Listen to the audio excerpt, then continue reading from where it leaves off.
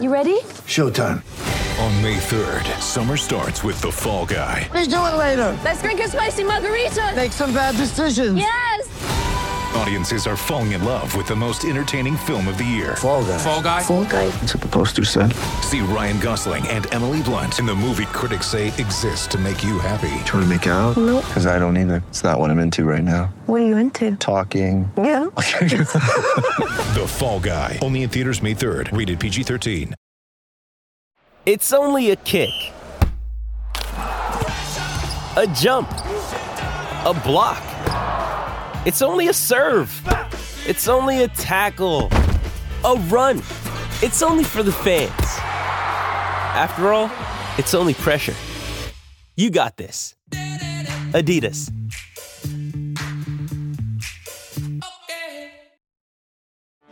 Get ready for the greatest roast of all time, the Roast of Tom Brady, a Netflix live event happening May 5th. Hosted by Kevin Hart, the 7-time world champion gets his cleats held to the fire by famous friends and frenemies on an unforgettable night where everything is fair game. Tune in on May 5th at 5 p.m. Pacific time for the Roast of Tom Brady, live only on Netflix. This episode is brought to you by Shopify. Whether you're selling a little or a lot, Shopify helps you do your thing, however you cha-ching. From the launch your online shop stage, all the way to the we just hit 1 million orders stage. No matter what stage you're in, Shopify's there to help you grow. Sign up for a $1 per month trial period at shopify.com/special offer, all lowercase. That's shopify.com/special offer.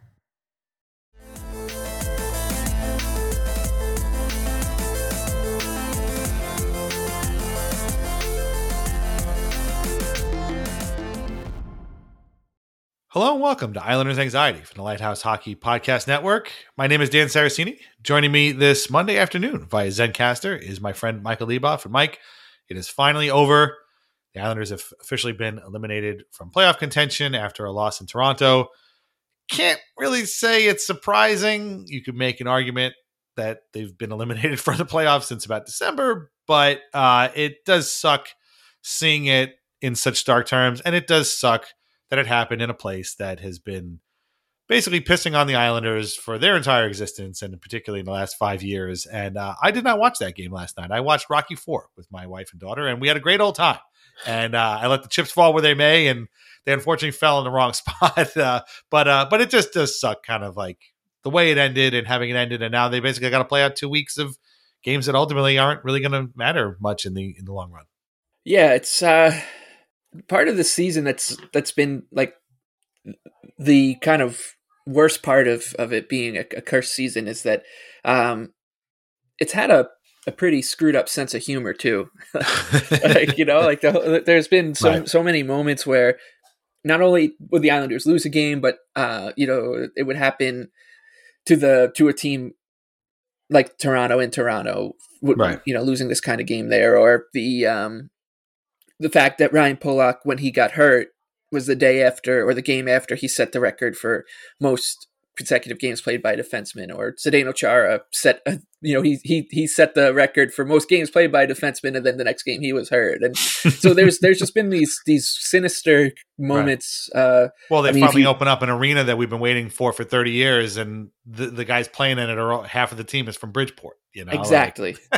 the sense of humor, and it's a twisted sense of humor from the season that, and this was kind of just the encore maybe of the set that, oh, by the way, this game, which was I think flipped or rescheduled at some point, ends up being the of course they were eliminated. Like you said, this team has not been in playoff contention for months, but the official elimination game comes in Toronto against the Leafs in a game where they set some records as well.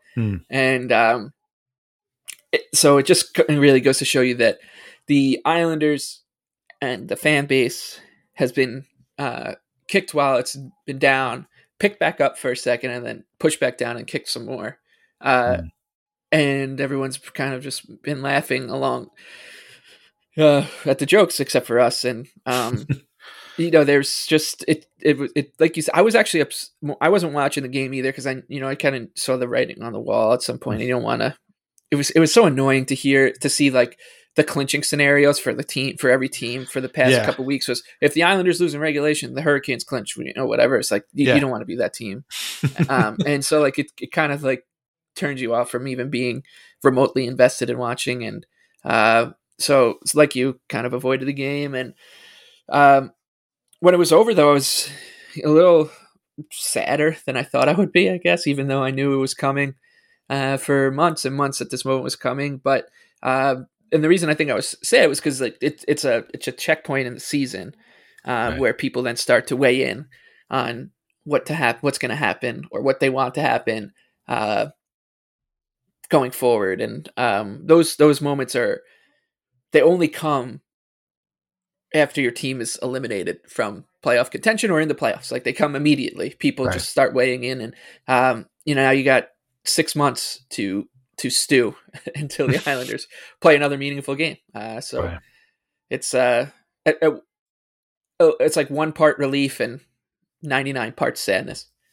Yeah. No, that is true. That is a signpost and not one that people necessarily want to see. And it is funny though that like, basically for the last 3 weeks it's been, or at least the last 2 weeks, it's been basically what happens to the Islanders clinches playoff berths for other people, because that's the only other team that's within kind of shouting distance. Teams like the Blue Jackets and Devils had fallen off a long time, and the Canadians and the Senators had fallen off a long time ago. So it was really just the Islanders. And when you look at things, there's a 15-point gap between the Capitals and Islanders right now, and that's a pretty big gap to make up in 2 weeks. So kind of the math works out, just kind of eye test wise. But as disappointing as that last game was, and if you want more analysis into that Leafs Islanders game, well, good news for you, because there's a lot of other people that are talking about it. You're not going to hear from us. I think we got the gist of it with the final score being 4-2 Toronto. But the week before actually had some pretty good performances, starting with a back-to-back against the Penguins that the Islanders split. They actually won a shootout. So, it took all season with the Islanders to finally score in a shootout and win one. And that was a career highlight for Ilya Sorokin, who made 43 saves in a 5-4 win. And he was pretty spectacular.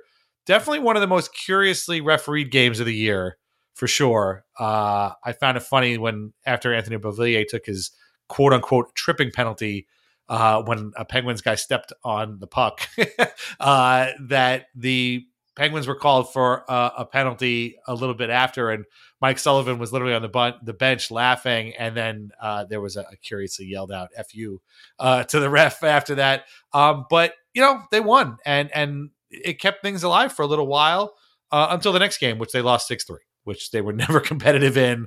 It was bad. But Anders Lee kind of crashed into the net, took out Tristan Jarry, and now the Penguins are kind of sweating the first round of the playoffs because their goalie might not be 100% healthy. This was a huge week for Ilya Sorokin. He put in some really, really great performances. Again, 6-3 loss to the Penguins. Wasn't great, but the other games, he was uniformly excellent in all of them. And, that was another one too. I feel like that 6-3 game kind of like was the appetizer to Sunday's loss. It's like a team you never want to lose to. It's a huge, the Caps, I think, had won that night or whatever. And it's just, like you said, it's just the writing is on the wall, and your desire to watch the game, even though the Islanders had won the first game, was like 0. And it was like, I don't really want to watch this. I'm not going to stand around and watch these guys, celebrate all this stuff, knowing that they're going to the playoffs and we're not. It was really no fun. But Sorokin was great. So you got to tip your cap to him, because he was fantastic, particularly in that shootout game. Yeah. I think, with the overall meaning of these games being nil, this stretch really just becomes about Sorokin and this stretch is part of a much bigger stretch that's been going on for a couple months now, basically since they've returned home from that Western Canadian road trip. Right. He's just been lights out for them, and his counting numbers are ridiculously good. He's near the top of the league in shutouts. He should have more, because we've talked about the Islanders have blown at least 2 that I can think of Definitely Chicago. Definitely that was in the last 30 seconds. There was the two he gave up in 5 minutes. Vegas was another. No, Vegas he shut out, didn't he? Maybe it was. I feel like there was something on that first road trip where they had one. There was maybe it was Chicago. There was one they gave up 2 goals in Montreal in under 5 minutes because they were up 6-0. And Barry was like getting cute with the power play, and they gave up 2 goals in 5 minutes. So that was another one. Trot said it was my bad. Yeah. Right. Yeah. So, but I think that's, the focus of this whole stretch is about him because he has not only asserted himself as a starter, the team starter, but I said this a couple times that we don't really know where his ceiling is because he's just, when you watch him, like when you watch Jaro Halak in his best year for the Islanders, what you were seeing was a goalie who was just very sound. He was positionally sound. He was making saves because he read the game really well. Sure, he was athletic. He had to be because he's an elite athlete playing in the National Hockey League, but he wouldn't wow you with his saves. He would basically give you stop 28 of 31 shots most nights and or 28 of 30 and give the Islanders a chance to win. Similar to Thomas Greiss, who played basically the same way, very sound positionally. Then you had Leonard, who kind of combined that stuff, reading the game really well with size, and then Varlamov, who I think you can say is much more like Halak, a better version of Halak, where he's very sound, good thinker of the game, I think, and good with like rebound control and kind of just controlling the chaos in front of him, and putting out little fires. But and then there's Sorokin, who is all those things, and then an incredible athlete, and just someone who, he's not Dominik Hasek because nobody is, but the point I was making when I would always say like we don't know his ceiling, it could be Dominik Hasek, is because I haven't ever seen an Islanders goalie outside of Rick DiPietro, who was none of the things that I was talking about with Jaro Halak and Semyon Varlamov, where he's just reliable and was always in the right spot and reading the game right. But he was that athlete and a guy who could, Rick is way out of position. He's going to have to get across the crease and snap his glove, and he would get there and do it. And sometimes he wouldn't. Jaromir Jagr would pick the corner on him, and everyone would be like, what the hell was Rick just doing?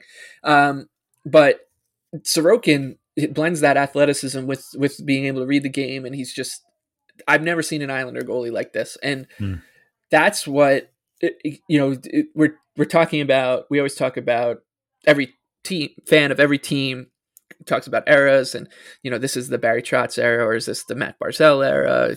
Is it maybe going to be the Noah Dobson era? I mean, it's becoming increasingly obvious that Sorokin is the Islanders' most important player going forward, because he's good enough. I mean, you just look across the river, what's going on with Shesterkin, and he's every bit as talented as Shesterkin. And when I think they were in the KHL, Sorokin was the better goalie. This year I think it was a little different. The two teams were playing two goalies were playing very different environments. But that kind of season is probably coming for Sorokin at some point for the Islanders, like the type of season that the clear Vezina's favorite season is probably coming from him for this team. And when you watch him in these performances, it's mesmerizing. I will never forget that Penguins Game 5 last year with him in goal, because he was. It was like a ballet, basically, where he was the only person on the ice that mattered, and it was just a matter of time before the Islanders won him that game, and they did it obviously in hilarious fashion with Josh Bailey picking off that pass from Tristan Jarry, which was just gave you a really funny dichotomy of the two goalies at that point. But because there's some goalies, like when you can't beat them, it's because they're bigger than a house and they're just standing on their head. But with Sorokin, that those performances kind of carry into the next one. I mean, what did he make? 87 saves on like 92 shots or something over those two games. Played the back-to-back. Was just lights out. And he does it in a way that it's not like as much. It's a blend of everything, and the more and more we watch him and kind of learn about him and learn who he is as a goalie, like the more and more you're like, you can put a pretty mediocre team in front of this guy, and he might, like Saros has done with the Predators or something like that. Like he might be, 3 or 4 years from now, the reason the Islanders make a playoff run or make it to the playoffs with a bad team in front of them. Yeah. So, long may this guy be an Islander, because it's really, really hard not to like him, and he's starting to turn some heads, I think, around the league, because most people just haven't been paying attention to the Islanders. If you said a couple episodes ago, this year they have an excuse not to, and you can't blame them. Islanders pretty uninteresting, but he's like when he's been stopping in Montreal, like putting that performance on in Montreal against Carey Price. It was impossible for people, as hard as they tried, it was impossible for people not to notice. And I think he's going to, he is serious, clearly the Islanders' most important player going forward.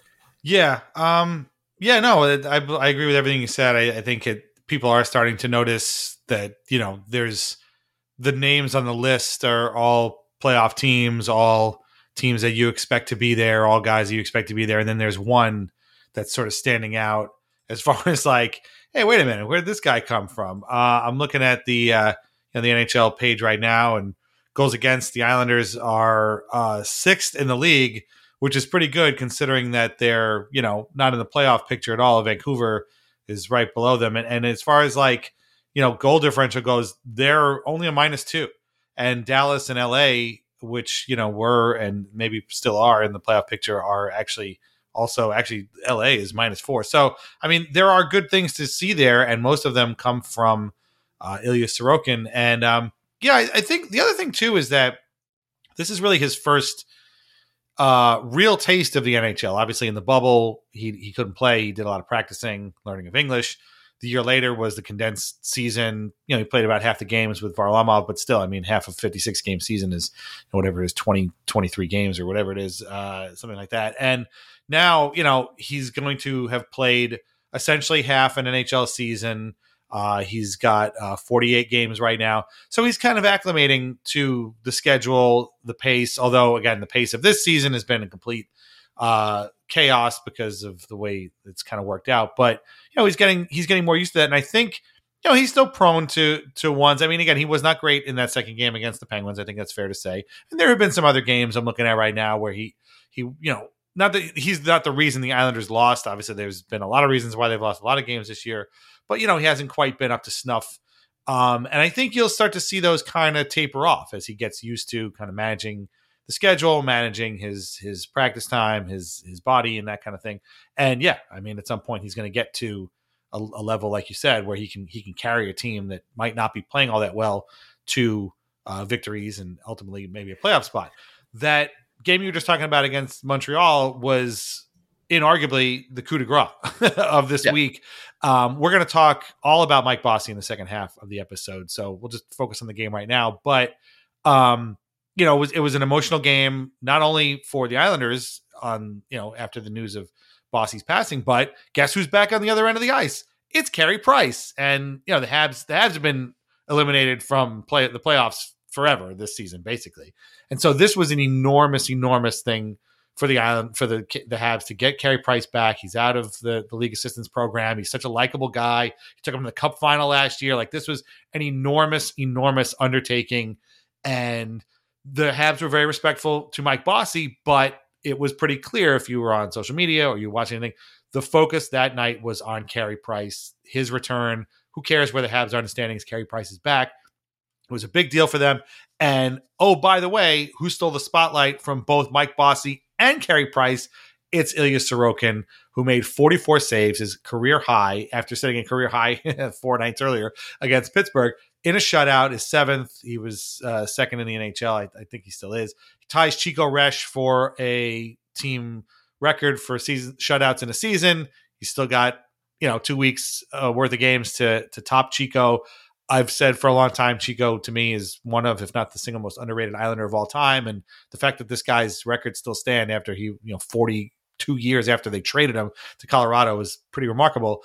But it was a pretty spectacular performance, and it was 0-0 through 2 periods until the Islanders broke through. And I mean, it was the Habs, they came out ready to win that game. They wanted to win that game for Carey Price, and the Islanders, either they were tired or they were bummed out by the Bossy news or whatever it was. They didn't play all that well until the beginning of the third period, where they picked up 2 goals real quick. We're going to have to talk about Zach Parise in depth at some point, because this season has been really, he's got 15 goals for Zach Parise, and they scored on a 3-on-0. I mean, come on. Like, how does that even happen? How does that happen? I don't even, still don't know. Parise, like, I can't remember if it was Kevin Kurz who has been just kind of hilarious over the past couple of weeks, the way he's covering the team. It's almost like the Islanders just didn't exist until he got here, and right. he's like pointing out, like, oh, if you Zach Parise, if you didn't think he's going to score 20 goals or has a chance at 20 goals, like, you're lying. Whereas everybody in Islander country for the first couple months of the season, when Parise was going through that incredibly darkly funny stretch of snake bittenness, everyone was like, this guy's going to end up with 20 goals. Every fan I talked to, and they loved him. Everybody was infatuated and loved him, and they still do. And he's so happy he's back. And also, important to point out, him and Barzal work really well together as a 1-2. Finding the third person in that line has been challenging. Yeah, because Kiefer Bellows on a 3-on-0 was about an inch short of being offsides, and then kind of just like almost played defense on it, and he doesn't look like he can keep up with the level of thinking and hard work that thinking that Barzal does, and then the hard work and just going to the right spot that Parise does. So, that's obviously not a problem for us to solve, but it's something to point out. But yeah, Parise, man, like when we're going to look back on the season, I think the Islanders are going to be separated into 2 groups, and the players, and it's going to be guys who performed really well and met expectations or exceeded them, and then the guys who underwhelmed. And there's going to be probably much more in that latter group, but Parise is firmly in that former group, despite the fact that he scored 2 goals or 1 goal for the first 2 months of the season. Right. Really, really impressive. It really is. And I mean, on one hand, you're like, do you really want your 23-year-old star playing alongside and being very, having a lot of chemistry with like a 36-year-old former star? Frankly, I don't care, because this guy has endeared himself. He's already signed for next season, and I want to see more what he can do. And like you said, if they can find somebody else on that other wing to make that line even more dangerous and more consistent on a scoring level, that's what they're looking for. That's what you want. I don't think they're going to be all 3-on-0s, and I still have no idea. I've watched that play 4 or 5 times. I still have no idea how it ended up that way, but it was pretty hilarious. And then Noah Dobson, who we've talked about at length, having a great season all year long. He scored about 2 minutes later, nice little sort of shake and bake move, and then a little slapper past Price. And the Habs had all the zone time basically for the rest of the third period, but Nelson sealed it with an empty netter. And it was a funny thing, because, like, again, you went in with the 2 big storylines being Price and Bossy. Bossy, kind of lingered over the proceedings, but obviously once the game started, that kind of sort of went away. And again, credit to the Habs for putting together a nice little video package for a guy who obviously was never played for Montreal, but is tied very closely to the city and the province of Quebec. And then right immediately after that, it became the Carey Price show. And it was like, what's this guy going to do? What's going to happen? How's he going to look on his first game back? And he looked fine.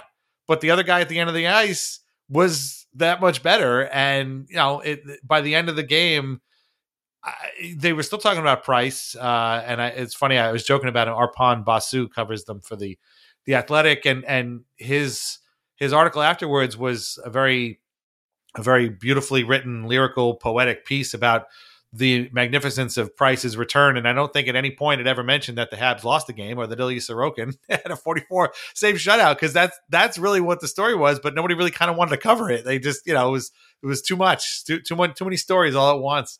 But if you watched it, you came away thinking, holy crap, this guy, he's really, really something else. And if they had, if a couple of things had broken here and there, yes, I know they're 15 points out, so it's more than a couple things. But there's definitely an alternate universe version of this Islanders team that is comfortably in a playoff spot.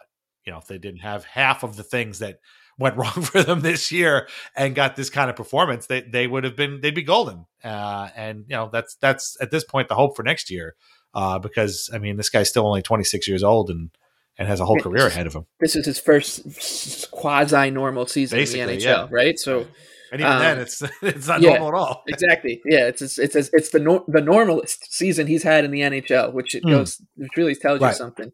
But I think, like you said, like there is a alternate universe, and I think there are plenty of silver linings to talk about with this season. And Sorokin is silver lining number one. Dobson, Parisi, a little bit further down the list, Brock Nelson, of course. But one of them is that since that 11-game losing streak, like the team is 30-21-4. That's a 96-point pace about. And after the holiday break, when they finally started to, when we started to see them have get players back, like Brock Nelson and Ryan Polak started, was getting closer, and then ended up playing. They're at a 97-point pace since then, and then since March 1st, and March was the most condensed schedule the team has ever played in a month. So since March 1, they're at a 102-point pace, and they're playing the most condensed schedule in the NHL since then. So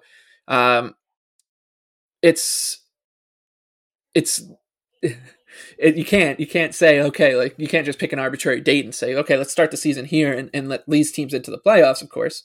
But there are reasons to believe that over the overall picture going forward is just not as bleak, and it really does begin and end with the guy in goal, and the fact that I think everyone now can start to see the logic of having Varlamov stick around again next year, even at the $5 million, because if you have those two guys, and Varlamov also he's been overshadowed by Sorokin, but of late since he got healthy and started to play more regularly, he was also really good. So if you have that in place, if you have you have a star starter, and then if Varlamov is easily the best backup in the NHL next year of anyone that's signed, it's hard to be bad. Like you're not going to be like even this year with all the stuff that's gone wrong, and the start that they had, they're not going to be, they're going to finish 9th in the conference. They're not going to finish 13th and like the Canadians or whoever. And it's because a lot of it is going down to their goaltending, and there's no reason to believe, even the goalies, they come and go, and it's an incredibly fickle position. This guy's entering his prime. This was his first NHL season, like you said, under sort of normal circumstances. Next year will basically should be, God willing, completely normal.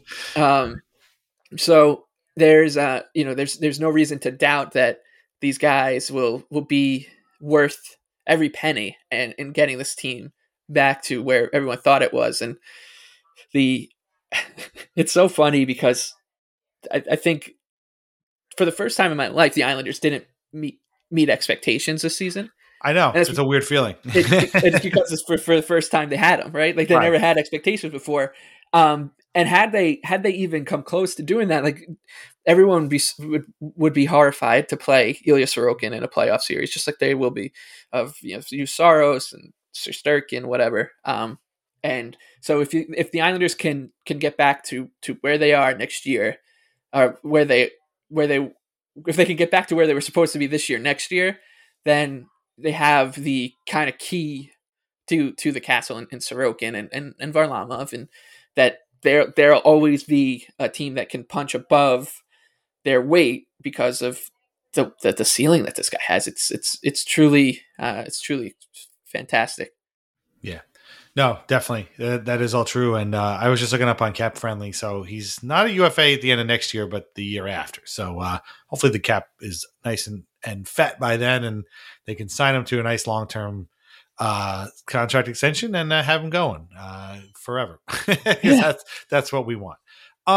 Real quick before we hit the break and go on and talk about Mike Bossy. So the Islanders schedule, regardless of the fact that they're out of playoff contention, continues. And Barry Trotz has said that, they've played so many games. They've basically played an extra game a week for the last, month or two. And it's really kind of taken its toll on them, but they continue. So they have 4 games, I believe, this week, including a back-to-back Saturday, Sunday. I know they play 12:30. Yeah, they play 12:30 on Sunday against Buffalo, and then that's in Buffalo, and then they're home versus Carolina at 1 on Sunday. Before that, they have a game against the Florida Panthers on Tuesday night at UBS at 7:30. The Panthers have won 10 games in a row, and with all due respect, let's be honest, the chances of the Islanders breaking that streak on Tuesday are very, very low. Now, it's hockey. Anything can happen. You never know. 10 games is a lot. But expect the Panthers to probably win that game. And also, by the way, the Panthers play the Red Wings, I think, on Thursday. So expect them to get to at least 12 games in a row with victories, which would be something. And if the Islanders take it, hey, so much the better. The Islanders do have their final date with the Rangers on Thursday, this time at UBS Arena. I guess that's the Rangers' first game at UBS? No, they played there back in November, so I guess forget it. Anyway, that was the Andy Andrioff game, I think, right? Right. I guess that might have been an MSG. No, that was Andrioff. Yeah, the Islanders hadn't scored in like 2 weeks, and then Andy Andrioff broke the schneid. Because as it happens, because yes. Because again, the sixth sense of humor this season has had that had to happen that way. Then Buffalo, Carolina, and then 2 games with the Caps, and then the final game with the Lightning. So this is not an easy schedule to finish the season with, especially when you're already out of the playoffs. This is our episode, our 199th episode, and so we want to do something special for number 200. So we're thinking about taking a break next week, coming back the week after, once the season is officially over, and then we can have a couple of cool surprises for everybody, and then obviously get into full postseason or I guess off season mode and do that. So if we take a break next week, don't be alarmed. But this is a pretty rough schedule to look at, and it's funny because like when the Islanders were still alive, I was a little bit like, oh man, if they can get through there, if they can make the playoffs after that schedule, boy, then they really earned it, But now I'm looking at it like, how many of these games do I really want to watch? Like, I don't even know. Definitely not the game against the Hurricanes, and maybe not even the Panthers, although I do got to confess, I have grown fond of the Panthers this year. If I'm going to watch anybody in the playoffs, it'll be them. Maybe I'll watch the Rangers game. Those 2 Caps games, though, and that one against the Lightning, I don't know. Those are going to be kind of rough to sit through. This is not going to be an easy stretch for these guys. But as Barry said, they've talked about it in the locker room over this stretch. No games off. Like they're coming hard for every single one of these points, whether regardless of what it means. And I think for all the stuff we've talked about next year, Sorokin's, what do they have? What is going on? Guys with line combinations, whether it's Barzal, Parisi, Pajot, Palmieri, Lee, Nelson, whoever, guys like Sorokin trying to build that confidence for next year. Guys like Noah Dobson still, again, progressing. These might be the final 7 games of Zdeno Chara's career or Andy Green's career. Like, we don't know. So there are storylines here to watch, even if the final scores of these games might not make you want to remember them. There's stuff to watch here. So it's I can't blame anybody for watching and for not watching any of them. But at the same time, there's a lot of curious things here that I think people are going to want to watch at the end of this season, basically. Yeah, I think the Chara thing will be funny to watch. Yeah. I mean, in the Australian Football League, like when a player gets hits a milestone like 200 games, 500 games, whatever, sets a record, at the end of the game, the 2 teams do like a guard of honor as they walk off. And I wonder what that ceremony is going to be like. It's the Islanders are such a peculiar team because usually when you are a zombie team and just playing out the string, you're cycling in guys that you might want to see play next year, and maybe that because they can make the team, and the Islanders are just this season, and look, we've seen plenty of teams like that, right? Like where it's like, okay, like, yeah, maybe I'll tune in tonight because like I know that Jesse Yoensu is playing or something. Whereas this team, it's you're not really tuning in to see, oh, maybe John Gabriel Pajot will stay hot and whatever. Like that's not why you're doing it. But and they don't have the young up and comers.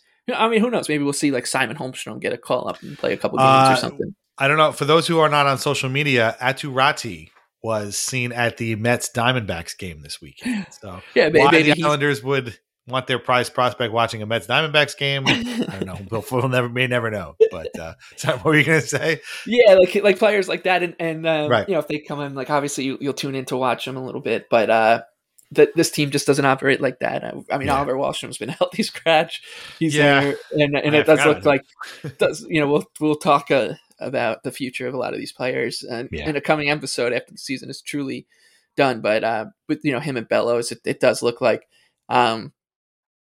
those guys could be on their way out, and but yeah, you're watching. There are reasons to watch, and I think Sorokin is number one, and then the sentimental stuff with Chara and Green and company at the end of the season is probably number two. But yeah, like you said, I'm probably be picking and choosing my spots pretty carefully over the next couple of weeks because these I've watched so many of these meaningless games over the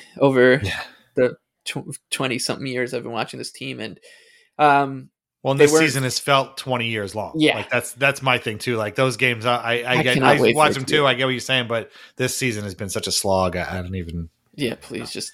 It's really a shame you can't just say, all right, we're out of it. Can we just please cancel?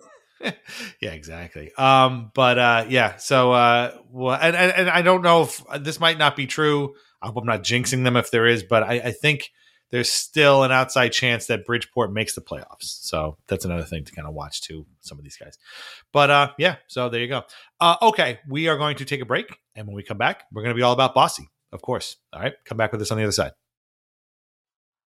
With threats to our nation waiting around every corner, adaptability is more important than ever. When conditions change without notice, quick strategic thinking is crucial. And with obstacles consistently impending, determination is essential in overcoming them. It's this willingness, decisiveness, and resilience that sets Marines apart. With our fighting spirit, we don't just fight battles, we win them. Marines are the constant our nation counts on to fight the unknown. And through adaptable problem solving, we do just that. Learn more at marines.com. Mother's Day is around the corner. Find the perfect gift for the mom in your life with a stunning piece of jewelry from Blue Nile. From timeless pearls to dazzling gemstones, Blue Nile has something she'll adore. Need it fast? Most items can ship overnight. Plus, enjoy guaranteed free shipping and returns. Don't miss our special Mother's Day deals. Save big on the season's most beautiful trends. For a limited time, get up to 50% off by going to BlueNile.com. That's BlueNile.com. And now a word from our sponsors. First, as always, VintageIceHockey.com, where you can get t-shirts, hoodies, and mugs featuring over 100 classic hockey logos.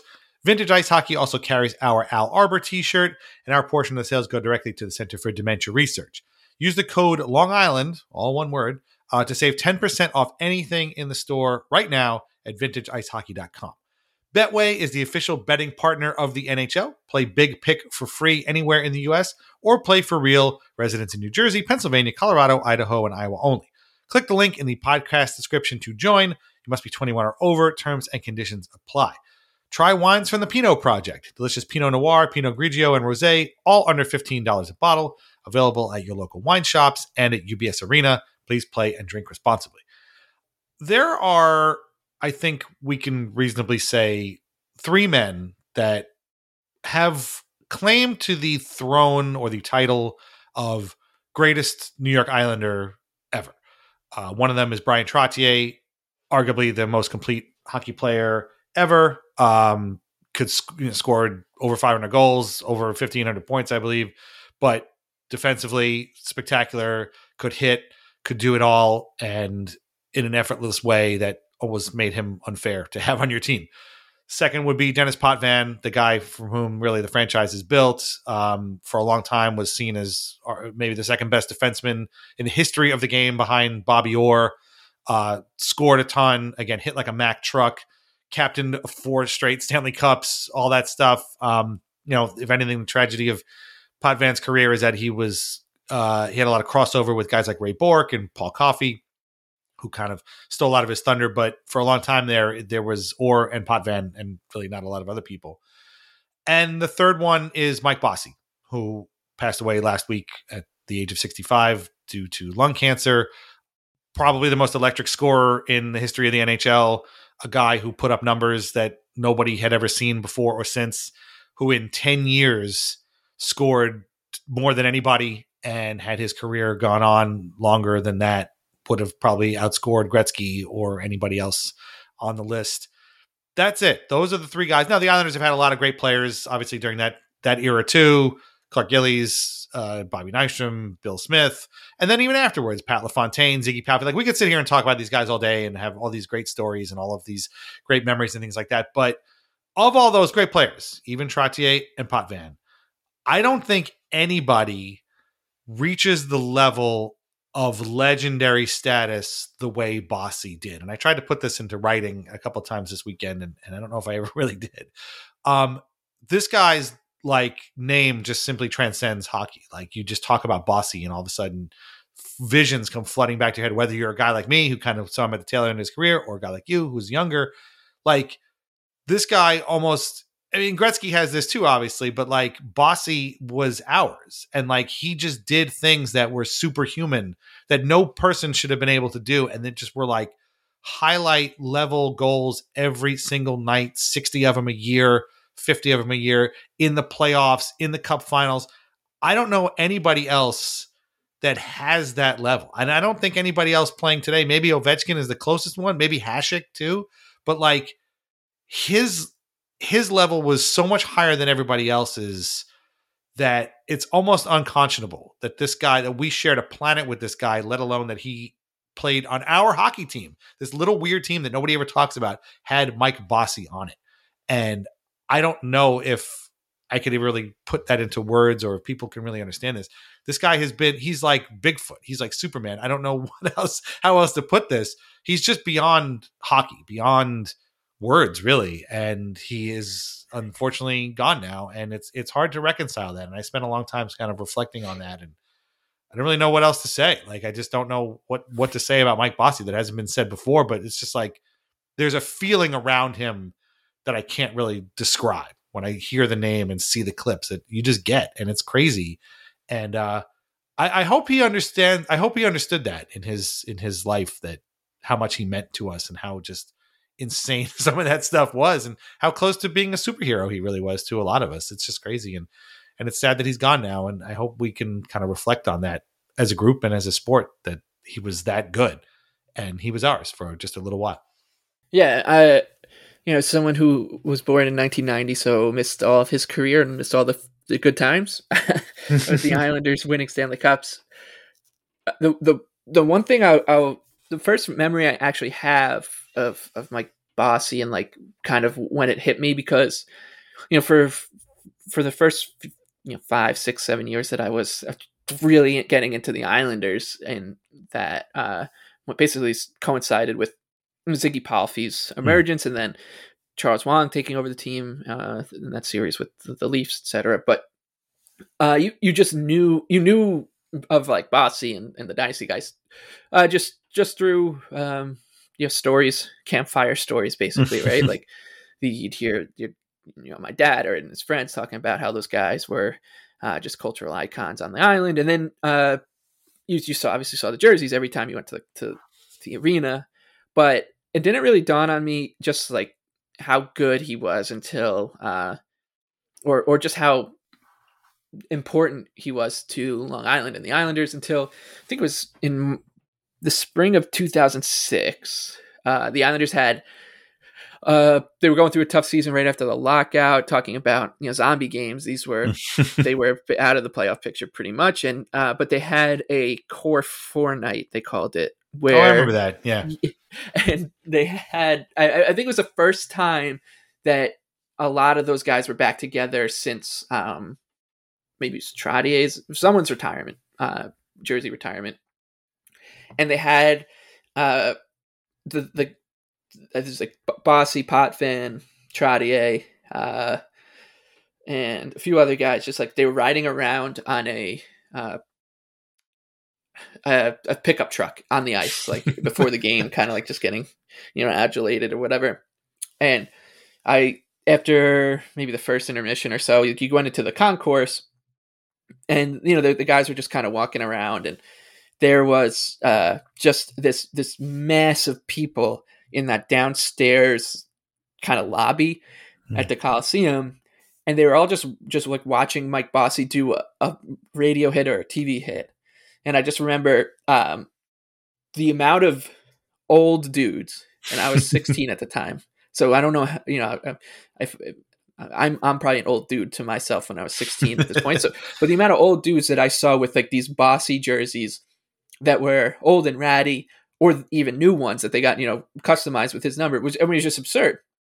And like at that point, I think I started to like recognize the kind of importance of what those guys accomplished. It started to like dawn on me just how hard what they did was. And it doesn't happen obviously without Bossy. And he was the talisman of the group. He was the kind of the front man of this band. And and one of the things that, just always stuck out to me was that like I think part of the reason that it never really dawned on me was because he was just like the other guys, was kind of just always around.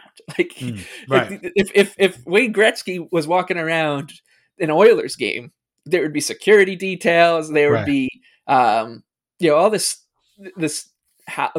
ballyhoo of stuff. Like the TV cameras would be there. There'd be 10 reporters getting every quote they could from him, asking him about his dad, because Canadian media is obsessed with his dad for some reason. And with Bossy, he was just like having a cup of coffee in the concourse and talking to, an electrician from Sachem or something. It's I think that's part of the reason that it never like really struck me like until you started to get older and really realize what happened. That's probably why it never knocked me off my feet until then, because I'm like, no, that's just, Mike Bossy. He's just around at Nassau Coliseum. That's Clark Gillies over there. He's just kind of always around. There's Bobby Nystrom. He's got a bunch of car washes on Long Island. Like these are guys who like, they're incredibly approachable. I was saying that the other day that if you took a picture of like Mike Bossy and Clark Gillies and Bobby Nystrom from like 3 years ago, 5 years ago, whatever, hanging out at, Vincent's Clam Bar, and then put it next to a picture of, my dad and his friends, or my uncle and his friends, or whatever, they basically look the same. The people would be different, but they'd be doing the same thing. And that's, I guess, with all this stuff and these players, like the thing that's the best part of it all is like they were just became Long Islanders and Islander fans like the rest of us, despite the fact that the Islanders are still here because of them. Like there was none of that ego that you can like sense. There was no red velvet ropes around them. You just went up to them, you shook their hands, you said, "Hey, thanks for winning four Stanley Cups in a row," and then made a joke about them, and then walked away. And then the next person would shake their hands. It's not like that anywhere else. No, I think that, I think you just described sort of the Islanders thing. Like that's always been the way it is. And we talked about that with Clark Gillies. Like it was not unusual to like see Clark Gillies at any kind of charity event, or even at the gas station, or as at the supermarket, or at an Islanders game. Like you just said, you just pop into him like, "Hey, what's going on?" That's just the way it is. Like it's just crazy. Mm-hmm. And that doesn't happen. And with Bossy, like cause Clark Gillies is a team icon. Like, yeah, sure, he has a reputation around the league as one of the great power forwards of all time, right? But like Mike Bossy is one of the best NHL players ever. Yeah. And the fact that he too is like just around, like we're talking like for a while it was like Gretzky, Lemieux, maybe a couple of those Canadian guys, Montreal Canadian players, but Bossy was always mentioned in like the top 10 players and best goal scorer of all. There's the best pure goal scorer of all time in this sport. And he's just right over there, sitting next to, Pig and Pickle, talking to a couple people, as they're waiting online to get, their nachos. Yeah. And the funny thing is, actually, before I get into that, so I have a story like the one you just described. So I tweeted a little bit about this when Bossy, the news came out. But I met him in, I want to say 97 or 98, real quick. It was at Steiner Sports in Roosevelt Field. He was having an autograph signing before a game. I had a 25th anniversary puck, and I got it. I waited online, and I got it signed, and I met him. I was like, hey, boss, how are you doing? He's like, great. I said, are you going to be at the game tonight? He's like, no, I can't make it. I said, oh, well, I'm sorry to hear that, but thanks for signing this. Take care. Thanks for everything. And he was like, oh, no problem. I shook his hand real quick, and I walked away. And one of the guys working for the store was like, do you want a certificate of authenticity for that? And I was like, for what? He goes, for the puck. You just got signed. I'm like, I just talked to the guy. I saw him sign and I shook his hand. I think that's all the authenticity I need. I think I'm good. And I walked away. Now, obviously, he meant this, if you were going to sell it or you wanted it, to bequeath to your children, which were not on my mind at the time, you would want this. But I wanted the opportunity to just talk to Mike Bossy for 30 seconds. Like, that was it. That was all I was waiting for online. The fact that I had a thing for him to sign was almost kind of irrelevant. But yeah, that's just how and this was just at the Roosevelt Field Mall. Like, he just was hanging out there, and it wasn't like a big deal. People were just standing there, and there was a line of people behind me, same guys in those ratty old jerseys, being like, hey, boss, how's it going? And he was probably there for 3 hours doing that. So. And it's just that stuff is not normal, and it's normal to us, but it's just not. Right. And that's what, has made this in the season has just been, one gut punch after another. It's, we went forever without losing any of these players. And then since January, it's been Clark Gillies and Jean Potvin. Yeah. And now Mike Bossy. And it's like, it kind of, and I don't mean to be morbid, but like, it just like makes you be like, oh God, I got to start like, appreciating the dynasty and the players around more and more and more, and like what they meant to the team and to the island and whatever. It's like the fact that these guys in 3 months or 4 months, whatever it's been, we went from every member of the dynasty still being around and the important guys, like the core guys, like really being around, to now, 3 of them passing away. It's just, it's really just, it's been a really strange kind of, it's been a dark season all around, and that's, and these are the kind of the darkest moments of it. And the Gillies, the announcement, like Clark Gillies, when they announced that he passed away, was right after the Islanders climbed above NHL 500 for the first time after that losing streak. And all of a sudden everyone was like, okay, maybe we can start hoping. And then that happened, and it's just the wind got taken out of your sails. And right.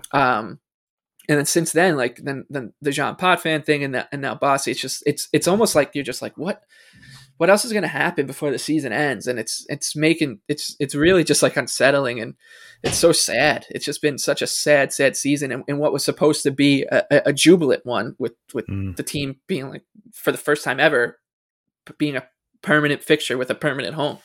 Yeah. Also, don't forget Barry Trotz's mother passing away this year too.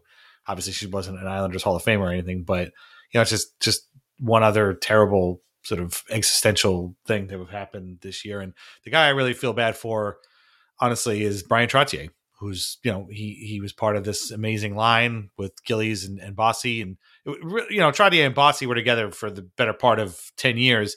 Gillies was there probably way more than half the time, but there were other wingers that rotated in there. But still, like, he knew Gillies from before they even became Islanders. And now both of those guys have passed away, and Trottier is the only one left. And it's really a very sad thing. And obviously for Dennis Potvin, like, he just lost his brother. Like, it's right. been just awful. And you wonder now, like, look, next year is the 50th anniversary of the team, right, and you lose 2 of its most important pieces of the right. franchise's fabric. And you wonder if, like, next year we start, these guys start to, and I'm like, I know I said earlier, like, they've always been around, but for the past, I think now that they're a little older, it's just, they're not around as much as they were during like that era, the Yashin era, let's call it, in like the concourses and whatever. But you just wonder if these guys will start to see and hear more from them, like Bryan Trottier, like who has been less around, I guess is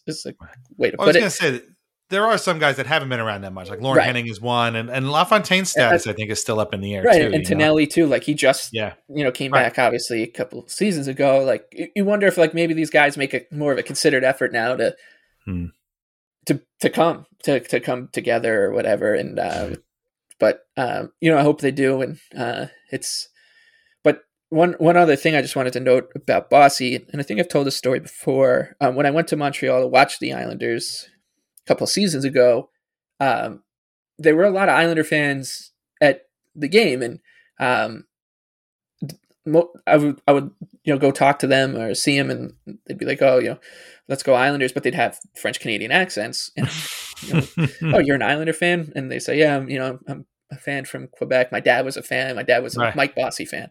Like the amount of people in Quebec and in the Montreal area that are not Canadians fans and they root for the Islanders because of one singular player is it blew me away. Like, and they would just talk about, Mike Bossy and like how, they don't miss Islander games because this guy. And it's probably one of a very few, what do they call them? Like enclaves, like there's like an enclave of Islander fans up there, and it's you're not going to find an enclave of Islander fans in Nashville. And sure, there'll be some. We've seen them with all these like meetup groups, right? But like we're talking, transplants from Long Island, 20 or so people.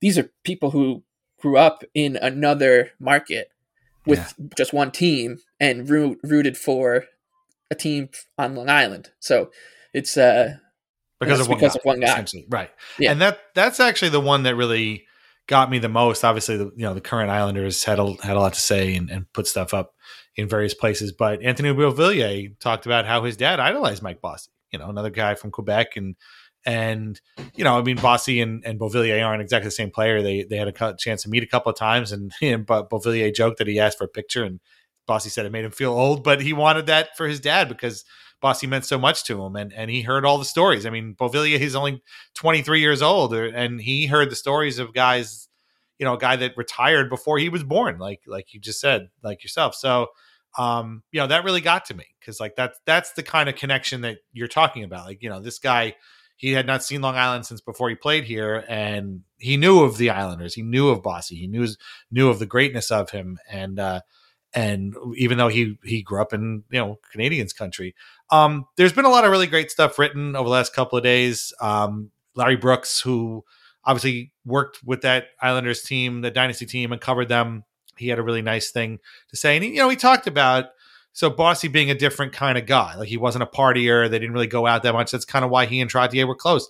They weren't the type of guys to go out, drink and carouse on the town. Although if you have read Bossy's book, Boss, which I highly recommend if you can find a copy of it, there are a couple of stories in there. But generally speaking, they would hang out in a hotel room, watch TV, watch movies, and just kind of be thick as thieves together. They went out with their wives and double dates and stuff, and that's what they were. He was a quieter guy, and for him, his family, his wife, and then eventually his two daughters were really the big thing to him. He did not live on the island. Eventually, I guess he did have a house on the island, but he wasn't like a guy like Jean Potvin or Clark Gillies or Bob Nystrom that settled here after retirement. Like, he went back to Quebec, and he obviously worked there for a long time in the corporate world and the broadcast world, but he never lost that connection to Long Island, and he would come back pretty frequently.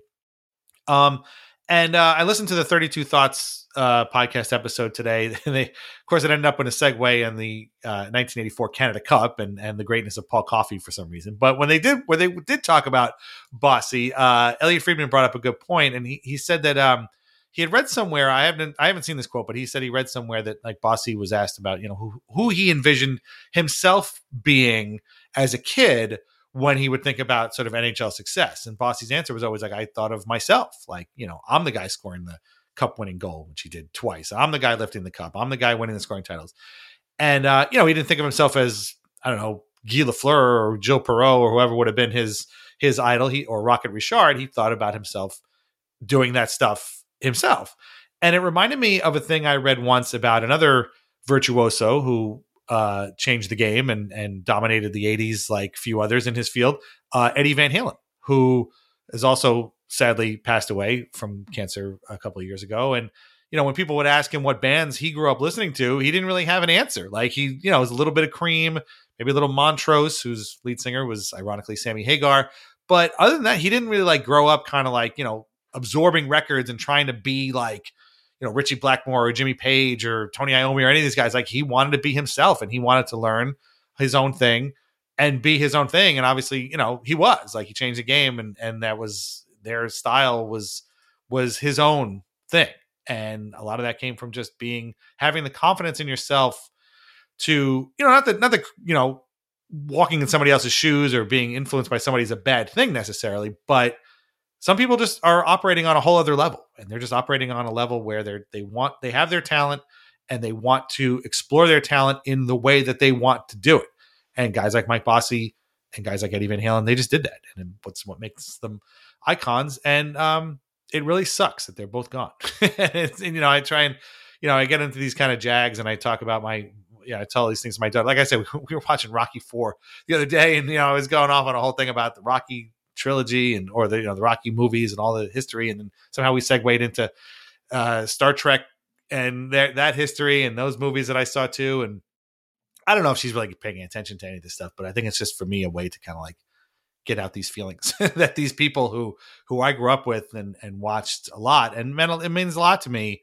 I didn't know them personally, obviously, but like you have those memories and you want their history and their memories to carry on in another generation that didn't grow up with them. And I don't know, she has her own people. I have my own, but I'm hoping that something sinks in and, at some point, when she's older and an adult, she'll be like, yeah, there was that time my parents and I all watched the first 4 Rocky movies and my dad kept telling me about Mr. T and Dolph Lundgren and how, Bridget Nielsen and Stallone were married and it's a whole, and Paulie's got a robot girlfriend now. It's a whole thing.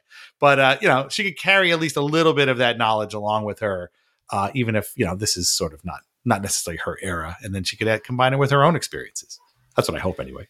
And it's a lot easier with characters like, with Mike Bossy and Clark Gillies for that stuff to have an impact compared to, Kip Miller and here are my heroes. Mike Sillinger. Yeah. Mike Sillinger. And why did you like this guy? Well, it's because that's all I had. But it, I do think it's funny. We've started to talk on it. I do think we're really this will probably be a theme going forward with the Islanders and the 50th anniversary is that there really is a new generation of fan kind of starting to emerge, and it was always you were either a fan from during the dynasty years or post dynasty years, and that was it because the Islanders didn't cultivate any new fans for a while, except for me and a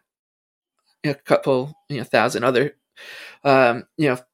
sadists who thought that watching Mike Sillinger was worth it, but now with the success they had, and even that first last year at the Coliseum, and the success, the modest success they had in Tavares' final few years, and then of course the success that they had in Trotz, like we're starting to see that this kind of new generation of fan emerge, and it's really really great. Like it's awesome. I've been waiting for so long to kind of notice this, and it truly is noticeable. Like there are new fans that are new Islander fans. Like you see Islanders hats around town.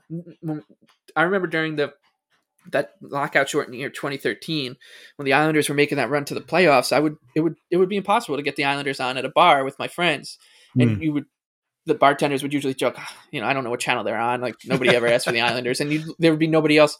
You could go days and days and days during the meat of the NHL season without seeing the Islanders logo. And now it's every day. Like I'm walking the dog, Islander logo. There's Islander flags popping up around the neighborhood and stuff. And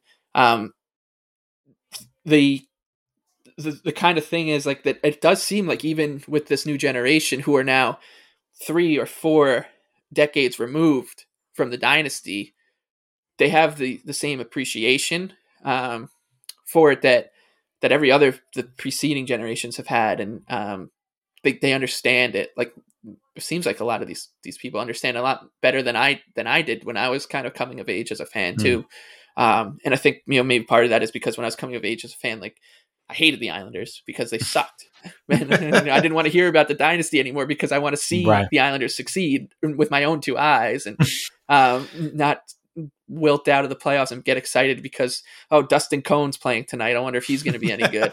I'm actually going to, like, now that I've seen some success I understand it better, and it took a while, but these folks, these newer fans, kind of got it right off the jump, and I think that, going back to what you were saying, like, there's no doesn't seem like there's any danger of the kind of mystique of the dynasty and Mike Bossy of being diminished at all with the new fan base that's starting to really emerge around this team.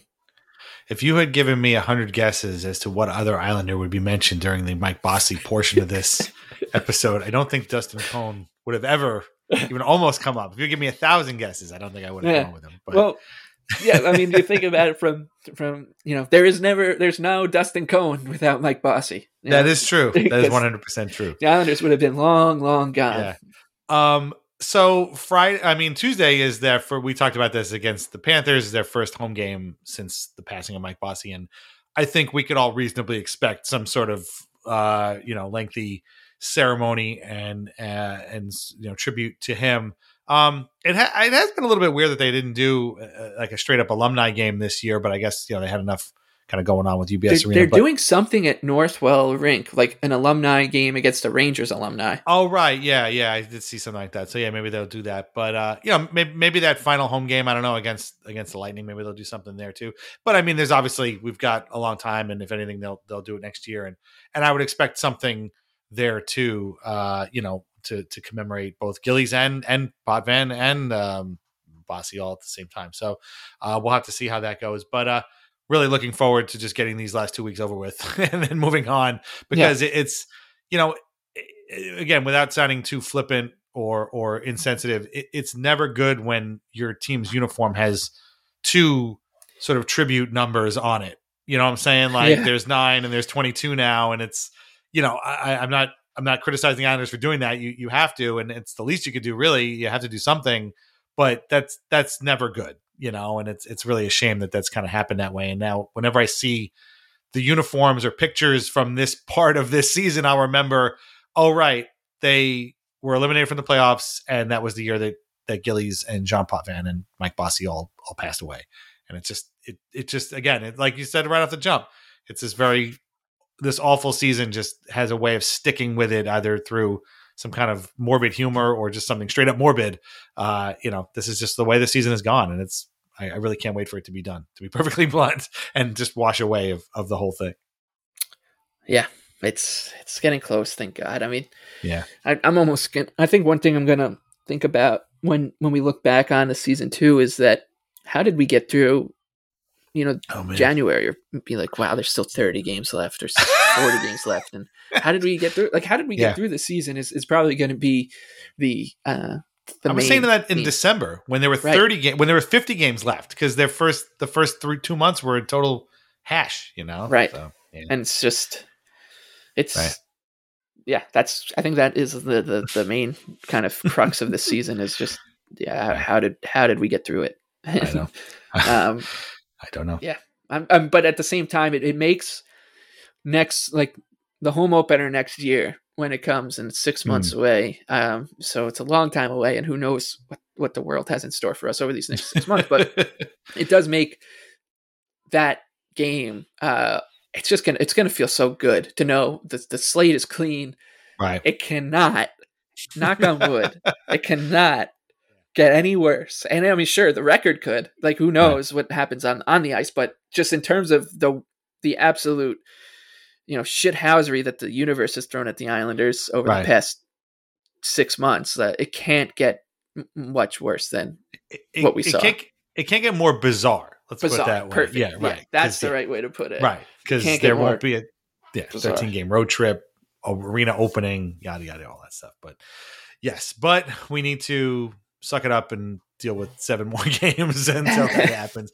But like we said a little while ago, we're probably going to take next week off and then come back with episode 200 a week after, once the season is concluded. Like I said, we have a couple of surprises hopefully in store that we'll bring to you to celebrate, because it's pretty cool. 200 episodes. We've had a lot of fun. And we will look in. I guarantee we'll talk about that, but also where the Islanders can go this off season, changes that can be made, and whatnot. And maybe we'll even take a peek in at what's happening at the actual NHL playoffs, although that remains to be determined. In the meantime, read Lighthouse Hockey every single day for your most up-to-date Islanders news and discussion. Where can everybody find you on Twitter? The Big Lebowski with 2 E's. Follow Mike at the Big Lebowski. Read his work at Action Network. You're recording both Line Change and Wonder Goal today, right? Is that true? Yeah, the Wonder Goal was this morning, came out, and then Line Change will be out tomorrow, and then again Thursday for both of them. And yep, with the NHL playoffs coming, it should be pretty busy. And insanely, NHL favorites have won 22 games in a row. I saw you tweet that. That's crazy.